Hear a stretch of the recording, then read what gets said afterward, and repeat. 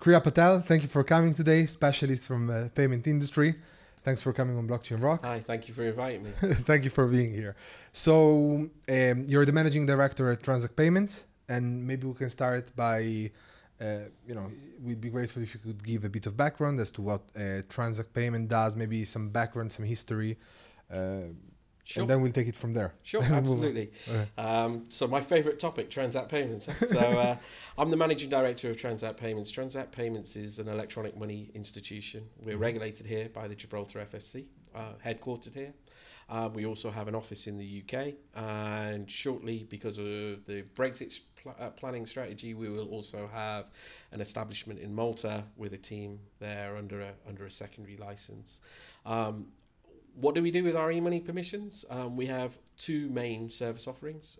We are members of MasterCard and Visa, which enables us to provide services for clients who want to deliver prepaid, debit and credit card solutions across the EEA.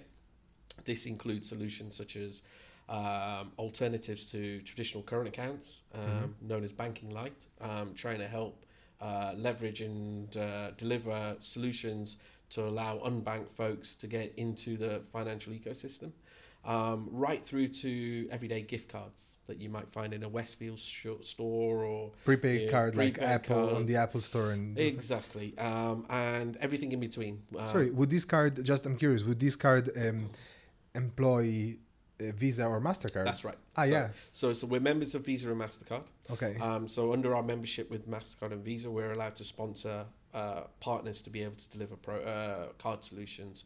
So in our portfolio, we have everything from fully licensed banks who outsource this service provision to ourselves. Yeah. Because our 100% focus is on managing payments and card solutions and dealing with the complexities that exist in that ecosystem, right down to fintechs.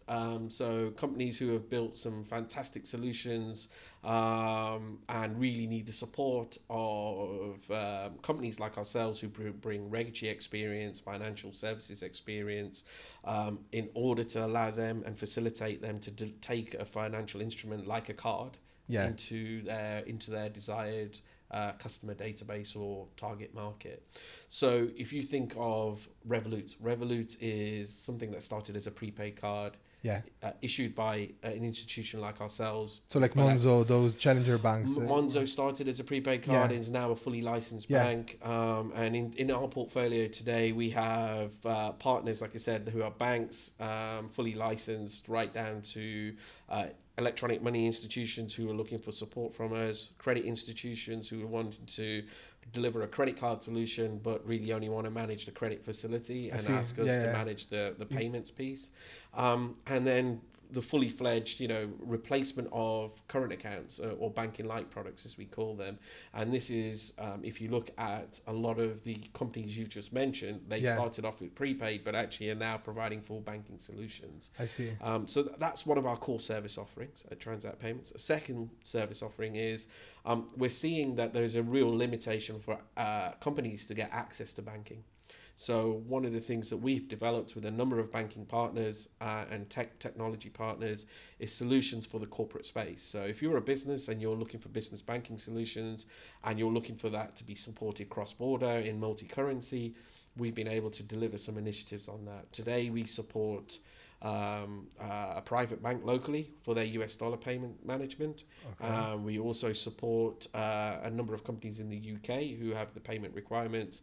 And that's a pretty growing sector, especially in Gibraltar, because I think in Gibraltar there is a need for more competition on the banking side. And so we're seeing a lot of interest to see if we can support that too. Why do you think businesses are experiencing this, complexity of opening bank account?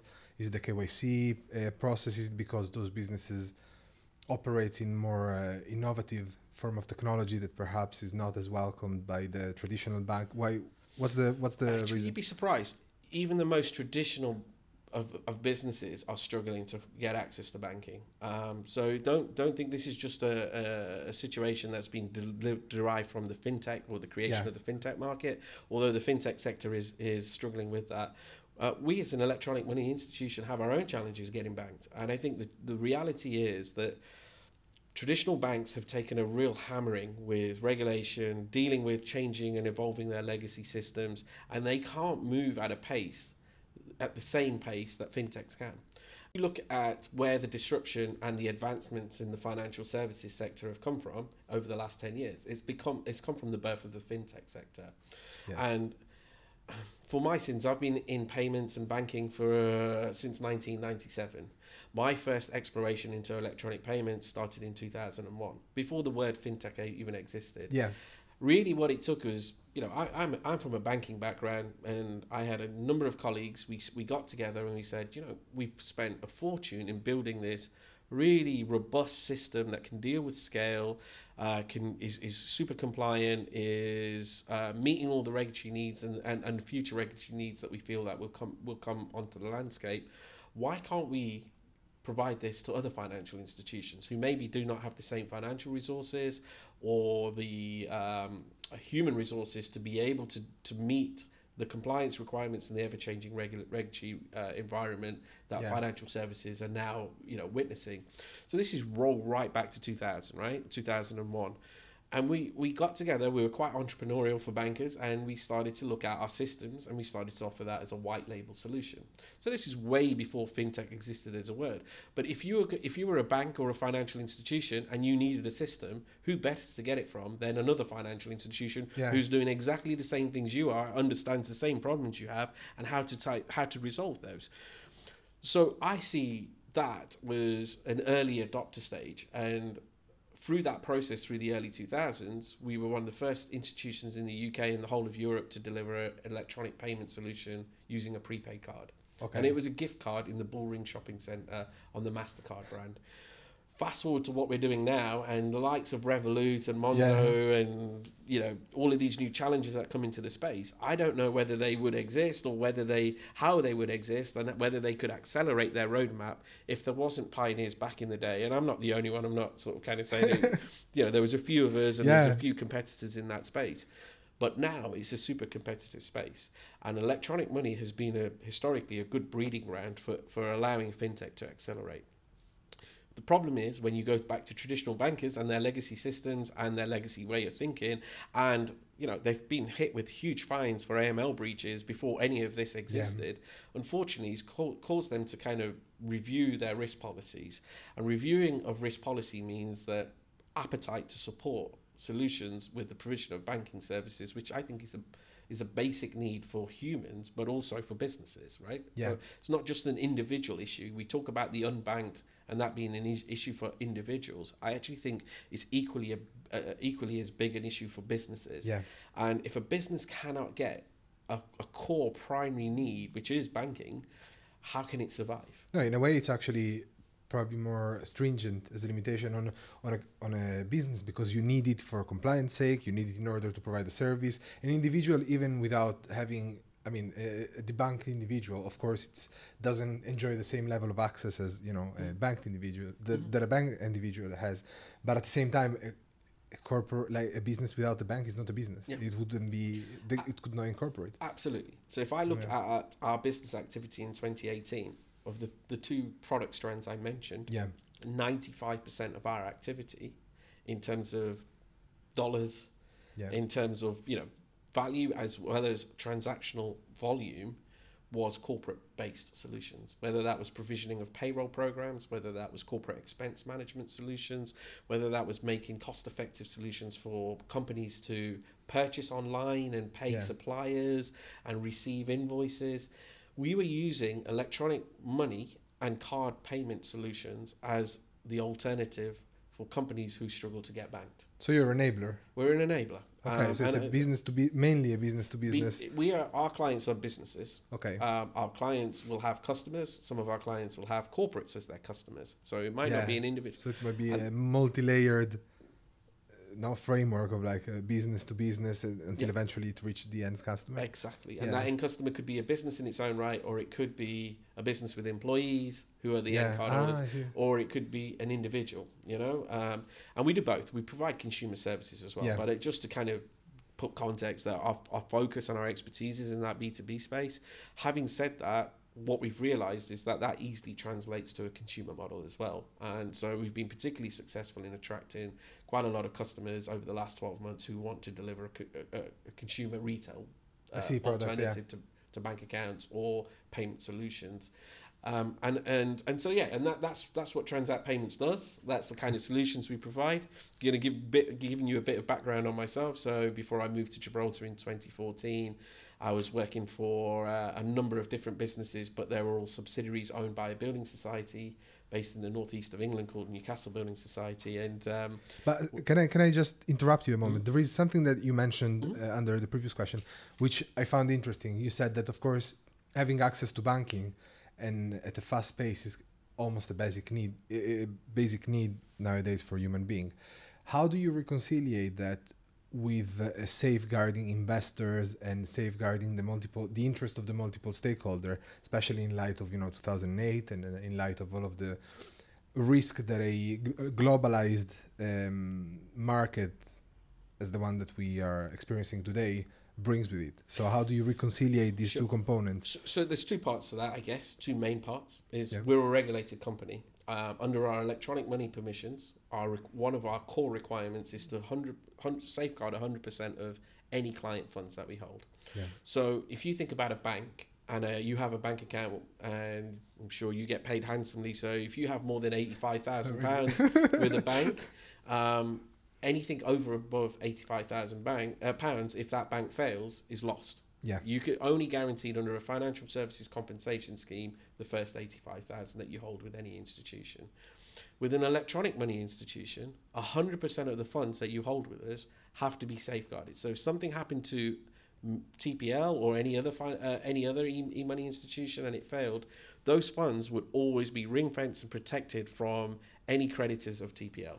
So we actually provide security in terms of assurance related to that under our permissions, because that's how the regulatory framework to license an e-money institution works.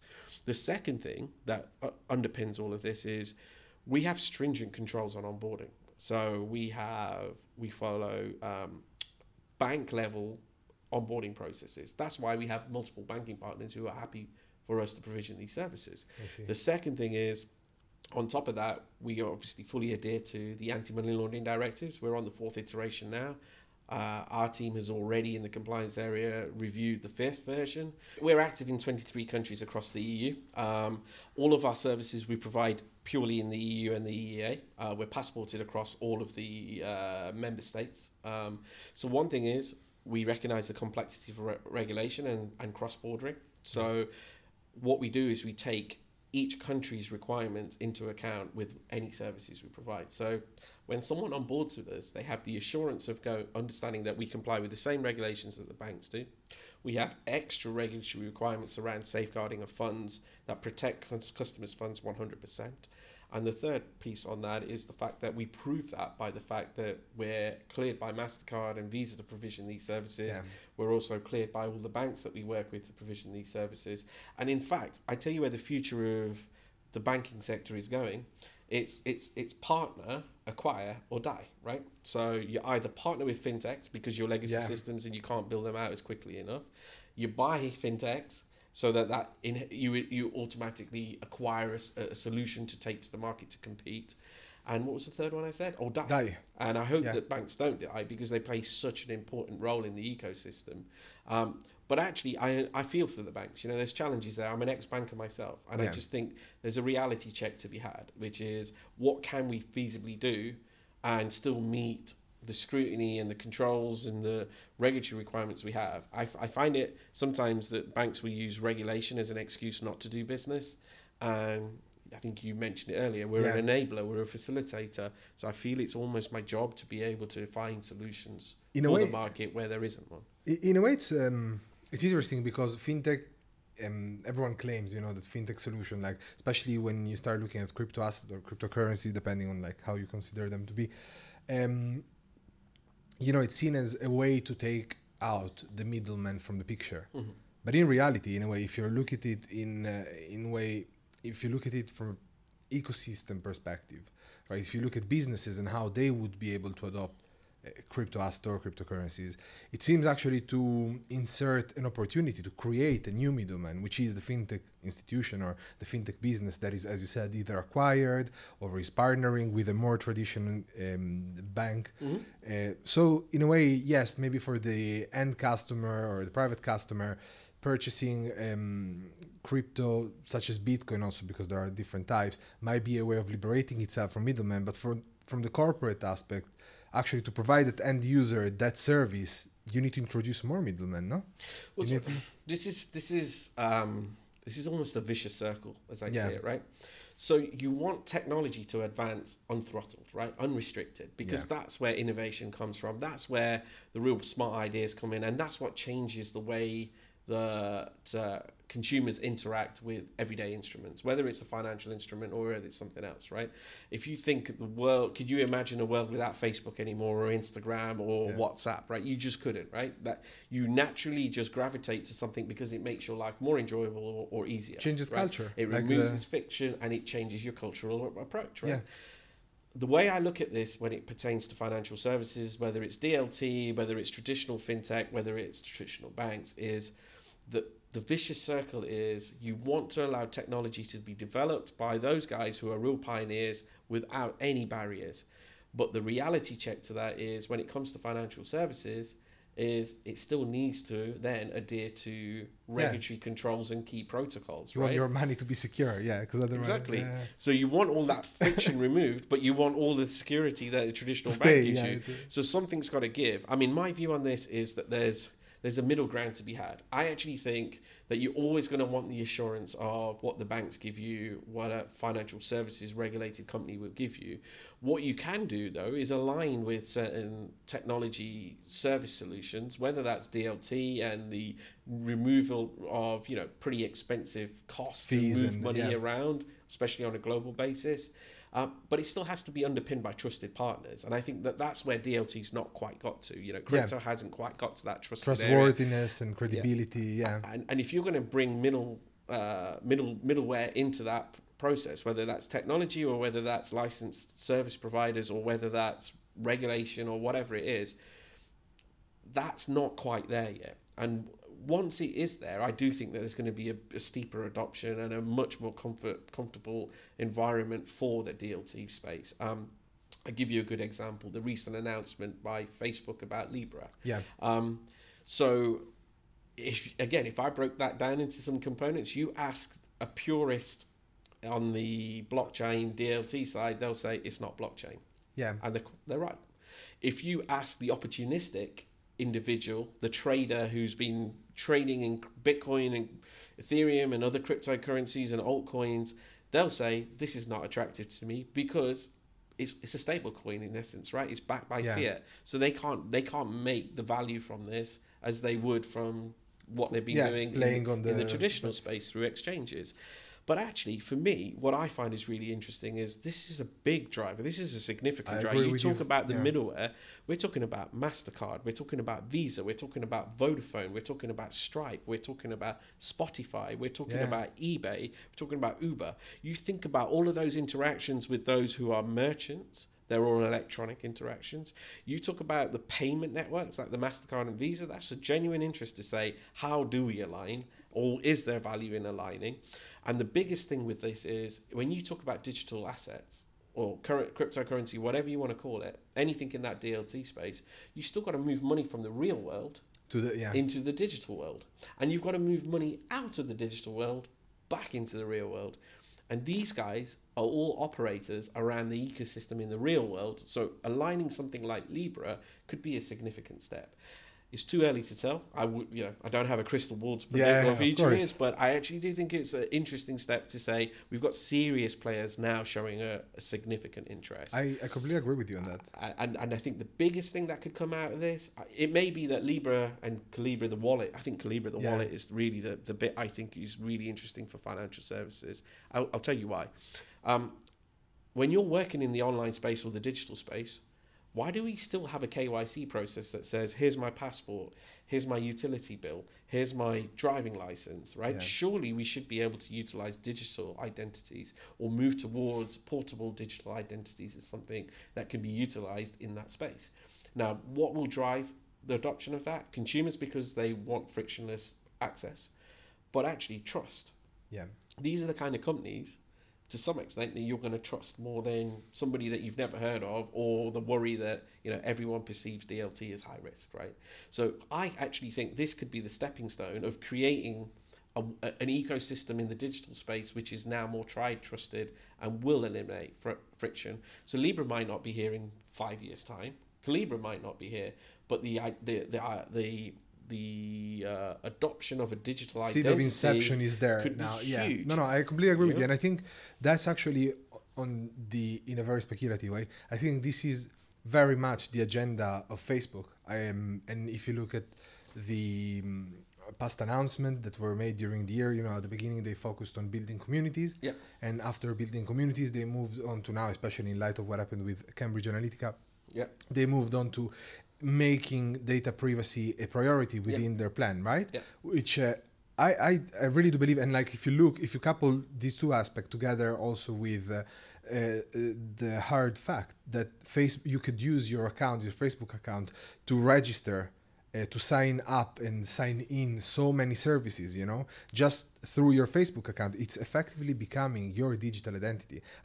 I would be hardly surprised if, I don't know, 10, 15, 20 years from now, Facebook will become just a synonymous of like a digital passport or something that can prove your identity, through which you operate, through which you branch out to different services. Because in my opinion, it's much easier in a way, and it would become an enabler for other businesses. You know, if the KYC is centralized, just the KYC, then each service provider will need to meet its own regulation. But nowadays, compliance plays a crucial role into, you know, I don't want to say a burden because it's something positive actually, but it is very difficult for a lot of startup businesses to be able to, you know, meet the KYC requirement, especially in this, if you look at challenger banks, and if you look at the entire fintech industry.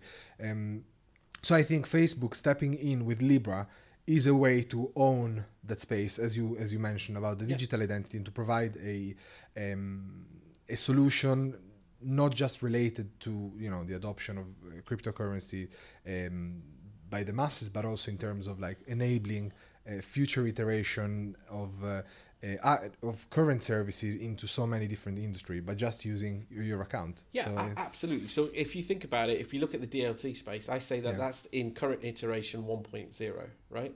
It's only going to be at 3.0, 4.0 where we see real value, real adoption, real trust, regulators getting comfortable with it, the ecosystem that supports it, like the off-ramping and on-ramping was what I mean, is that moving money in and moving out, money out in the real world, where you've got operators prepared to provide services around that. Right now, there's a few brave people who are trying to find those solutions. Well, you know, I think we are there was one of those individuals that are trying to support the market and find solutions, but actually with a serious degree of rigor, you know, that's really applied, that says, but that doesn't compromise that we will not be robust around our AML practices, that are compliance and adherence to PSD2 or EMD, or, but you know, you have an infrastructure, I think, GDPR, whatever. I think you're quite unique. I think your position in the market is quite unique. You have a wealth of experience. You have an infrastructure that you built in all of those years. I think your service as an enabler is extremely valuable. Because many startups that maybe want to provide for a new service or product I do not think enjoy the same benefit that you built and you own, you know, like it comes from effort. It doesn't fall from the sky. But I think new businesses are really struggling in meeting their, you know, KYC obligation, and not just KYC and AML, but also the larger portion of the regulatory obligation that is involved within like the provision of financial services. And as we chat before, I think what was interesting, like before the podcast, actually, we had the chance to discuss this briefly. I believe that it's also very interesting because, as you just mentioned now, some people would just, you know, turn their nose up and declare the fact that they are not interested in Libra because it's stablecoin and it doesn't present investment opportunities. But that's why I believe that although the technology behind it might be debatable and controversial, I think what's important is that it has the potential to become a cryptocurrency, a currency and not an asset. Because right now, as we were saying before, some of the leading cryptocurrency or asset, as you want, such as for example the like of Bitcoin or Ethereum, I think a lot of people do not really find a currency. I don't believe they see them as currency, but more as like inexperienced one, as could be myself. They could see them as an investment opportunity, especially in light of the volatility that they have shown in the previous year. And I think that a mass adoption like the one that Libra has the potential to bring could really bring crypto asset or cryptocurrency, the whole DLT, into the mainstream and become a something that people could use to purchase goods and services over the counter. Yeah. I understand where you're coming from, and they're really good points. I think if I look at Libra, I think that's more akin to, if I look at traditional cryptocurrencies, more akin to Ethereum than it is to Bitcoin. And what I mean by that is, it's a platform to build from. And I hope and see that that's where the benefits potentially come. Let's not think about what it is now and how Facebook will utilize that, but it would be for merchant acceptance, for everyday spend. That is the desire to allow money remittance to happen much more quickly and easier.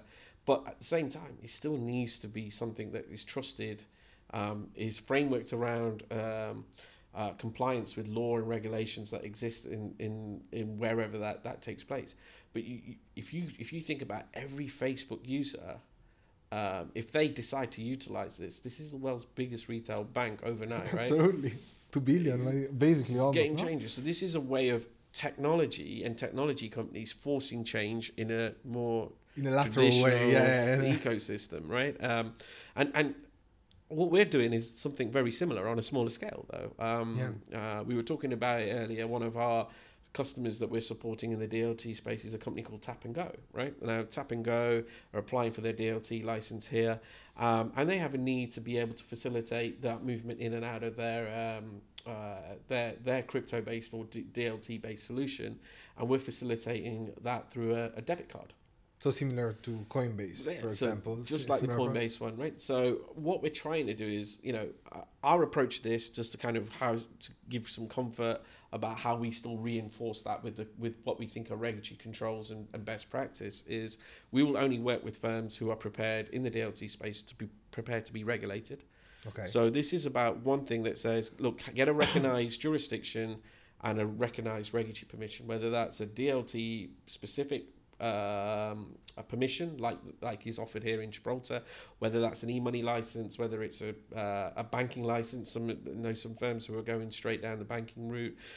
It's about making sure that you're working in a reputable jurisdiction, you're prepared to take regulation seriously, you're prepared to comply with it yourself. And these are the conditions that help us get comfortable with working with what is still a high-risk area. And without that, I don't have the partner network or the supply chain to be able to support what I'm trying to do, because everyone wants to work with success stories. They don't want to be tied to failures, right? And there is going to be a risk of that, success rate to failure rate, in the early stages, you see more failures than you see successes. Absolutely. It's part of evolving an ecosystem, whether it's payments, whether it's financial services, whether it's cryptocurrency. To me, it doesn't really matter. That's just the way life evolves, right? So I think it's really interesting. And that's why I think Libra and what Facebook are doing in general, and the way that they've brought in the association partners and their commitment is very much about taking those steps to evolve trust in something that I think if people didn't believe in the DLT sector, then these companies wouldn't be involved. If people didn't, this isn't just because Facebook said let's do it.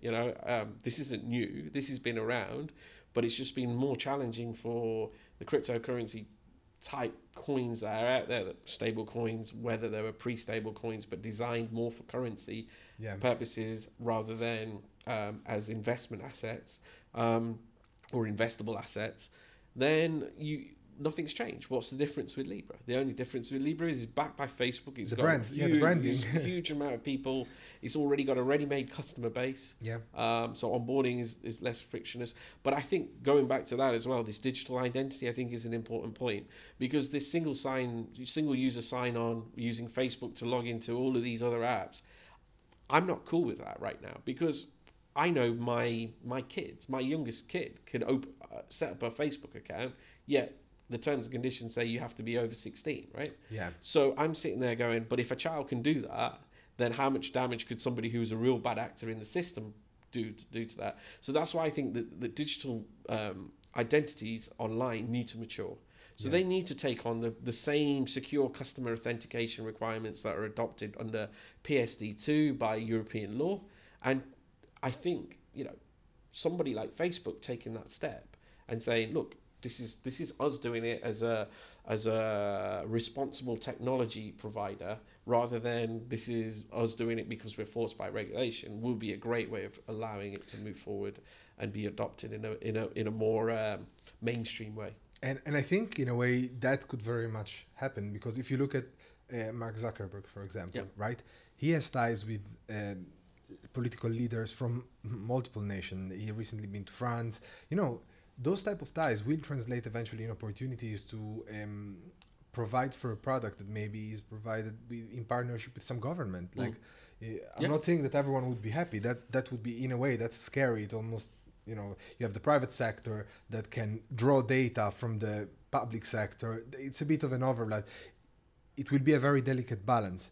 Nonetheless, by, remaining positive, also, it's not all bad, something really useful, something really good could stem off. Absolutely. It again goes back to the evolution point. So, for example, our tech stack is built on AWS.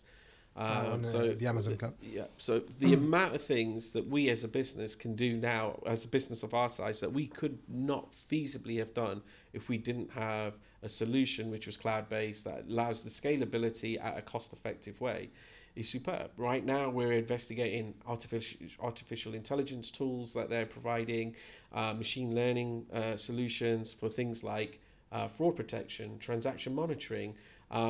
They recently came out with a solution called Recognition, which is using video camera solutions for surveillance and verification. Now, some local police forces were using it and got into trouble because it's challenged against an individual's right of privacy and all of that. Privacy and data rights and everything else.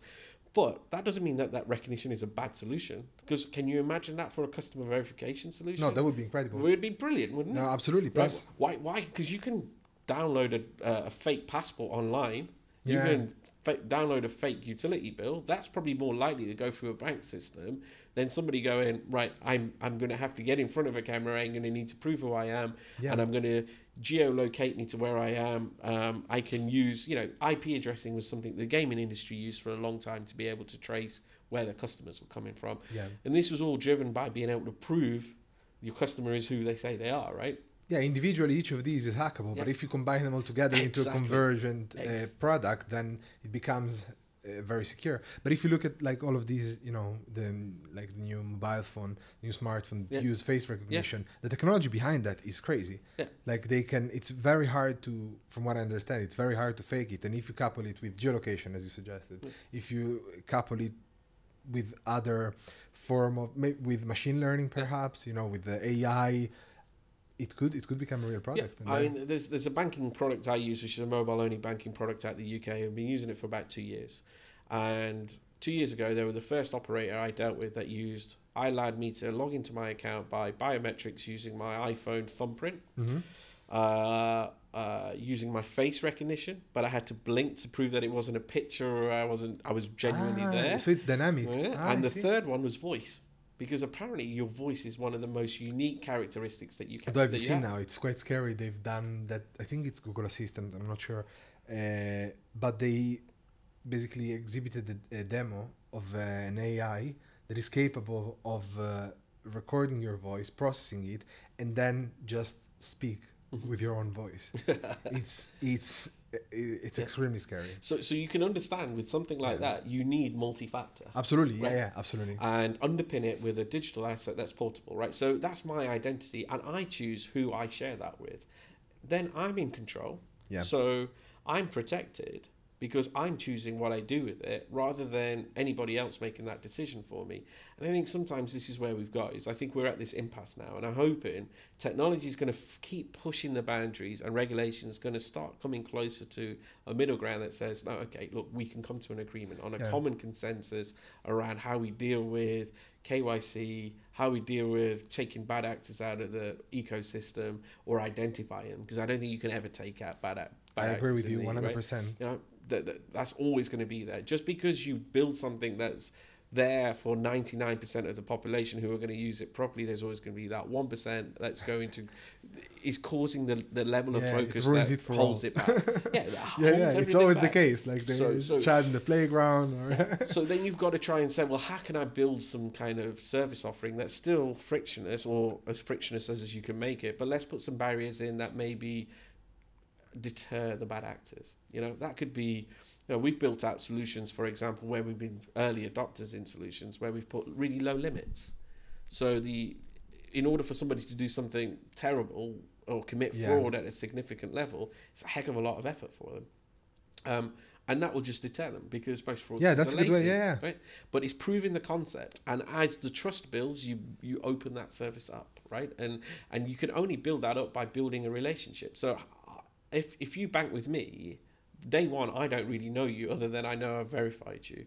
But if you bank with me for a year, at the end of that year, I'm going to know what your spend habits are, because I've seen it. I've seen all of this information, and as long as I'm in a position to be intelligent enough to review, assimilate that information, and understand the risk of you as an individual, as a customer, using my regulated product, and as long as I'm happy with that, then we're good. And if I'm not happy with it, I can bring more barriers into play, right? Until I am comfortable.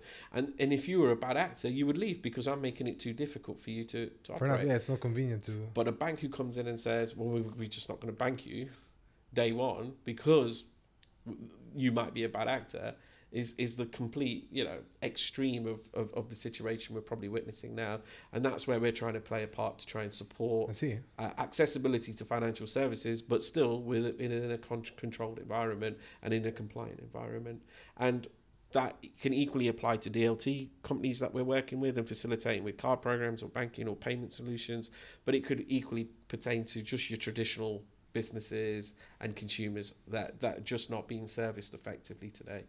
And I'm pleased to say we're not the only one. You know, there's companies out there like us who are really, you know, part of their core strategy is about providing solutions and services where there is a significant gap. I see. We spoke a lot about Transact payments. We spoke about the fintech industry. We spoke about the traditional banking industry. So give us a little bit of background. This is unusual. Usually we start with the background of the person we're having on, but like just to spin a bit and things like, you mentioned you're not from Gibraltar. Yeah.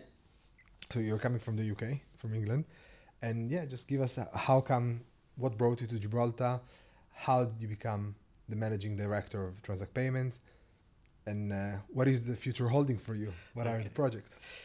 So my background, I was born in the UK. I was born in a city called Leicester. My wife is from Leicester. Really? Small world, right? So my father's originally from India. My father was born in India. My mother was born in Fiji. So I'm a real mix, I guess. I was born and brought up in Leicester. I went to the university in the north of England, and I studied a degree in IT. So my background is, or my desire growing up was to be a technologist, I guess. What I quickly realized is I wasn't very good at coding. And then when I graduated, the only jobs available were for programmers. What I really liked was working between the technology aspects and the business. And I was fortunate enough after I graduated to work for a building society in a sales role. And that accelerated quite quickly to me being promoted into a role within the head office. And there I got to sort of exploit some of my business analyst backgrounds, my project management skills, focused around building IT solutions. So you resonate a bit with Transact in being an enabler between I was between fortunate. Two different spheres. So I was fortunate that the path that it led me to wasn't the one that I thought it would, but the opportunity it created was very much about being able to be very solutions focused. Actually, the companies we worked in were all called solutions. They had the names, they had the word solutions in them. I was fortunate enough to be managing director of 3 of those. One was a mortgage processing outsource division, providing UK underwriting rules for expats buying property in the Middle East, predominantly Dubai. And we used technology and workflow to deliver that. The second one was I held a head of IT role for an outsourced online savings and banking solution that we sold and white labeled for the likes of Capital One, Santander, Alliance and Leicester, Bradford and Bingley, a number of different operators. And the third one, I was managing director of a company that sold our core banking software and parts of our banking software to other banks and building societies. So early, I got to use my technology background and keep my technology background, but actually develop solutions to take to market for other financial institutions. So that's my background. That's what I've done, and I really enjoyed it. In 2010, I had built the largest electronic money institution in Europe, the 5th biggest in the world on the MasterCard brand, operating prepaid cards. We sold that to a German bank. And at that point, I thought it was an opportunity for me to try and do something new. I'd been within that company structure, running multiple roles for 13 years, so it always felt fresh and challenging.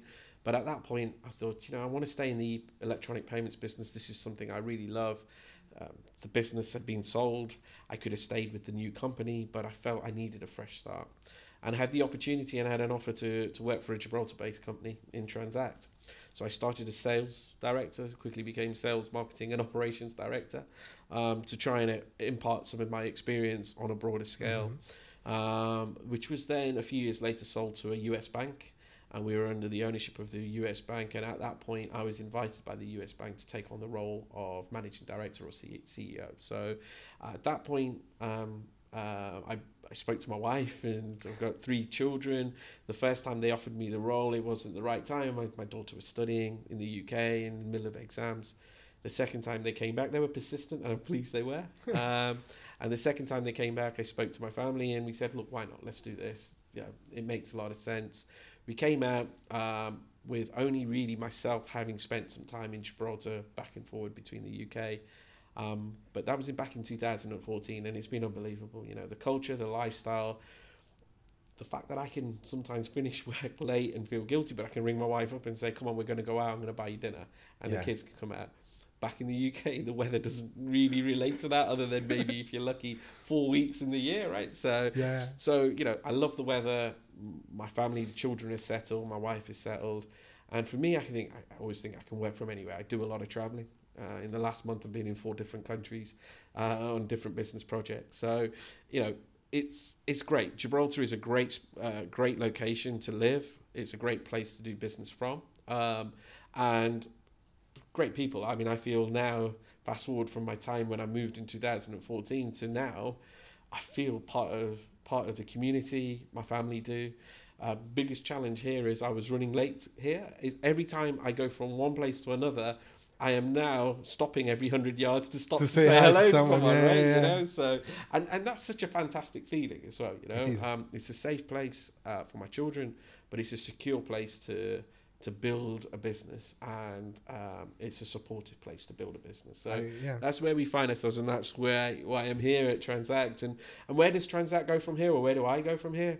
Well, hopefully, we both grow significantly into an even more successful business than we are today. To put some context in, since April of 2017, we've gone through double on growth from a revenue, client growth point of view, and services wise, we've diversified our product into the banking and payment solutions as well as the traditional card payments that we did. 60% of our portfolio today is our regulated companies. So we've de-risked our relationships. Traditionally, all of our clients were fintechs without any regulatory permissions. So, and how was that achieved? Was that achieved because now there is regulation that covers specifically fintech activities that revolves around the fintech industry? Say, for example, the distributed, the DLT regs here in Gibraltar and like other jurisdiction, or was it because the type of businesses that approach you are not only coming from the fintech industry? It's a bit of both. So Okay. DLT for sure. That's a new regulatory framework that's come into place in different jurisdictions, not all jurisdictions. It's not Europe-wide or worldwide at this point. But so yeah, that is a new area of regulated activity. But actually, it's the traditional ones. You know, we've had more banks sort of realise it's more cost-effective and it's more efficient and it's more reliable a service to outsource to somebody like us who are 100% dedicated to it than to do it in-house. There's also institutions that just they don't have that expertise. They see payments as a byproduct of their core offering. I don't think a bank sees payments as a core offering. I see a bank's core offering is onboarding customers and selling insurance, savings, mortgages, and as many financial instruments as you can to them. Yeah. The fact that you have to onboard them with a loss-leading payment product is a byproduct of what their core offering is. So if they can outsource that to somebody whose sole focus is payments, who's able to, that's got to be a proposition worth considering, or at least having a conversation on. And I guess what's happening is the world is changing. People are looking at collaboration and partnership, whereas before it's always been let's just do it in-house, whether we do it well or not. And I think hopefully that's where the future of financial services and technology as it pertains to supporting financial services will go, is that there'll be more partnership. There'll be more fintechs who are working with more traditional operators, and the end result is the consumer gets a better deal. Yeah, the one benefiting at the end of the day, at the end of the chain is the consumer. Yeah, exactly. Okay, so I'd say that we pretty much covered everything so far. Thank you so much again for coming. It was an absolute pleasure having you on Blockchain Rock. We hope to see you again soon. Hopefully you'll come visiting us again in a few months, and you'll tell us all about how this month have been for Transact. Thank you very much. I really appreciate it. It's been a really interesting conversation, and look forward to following up sometime in the future as well. Thank you very much. Thanks. Bye. Bye.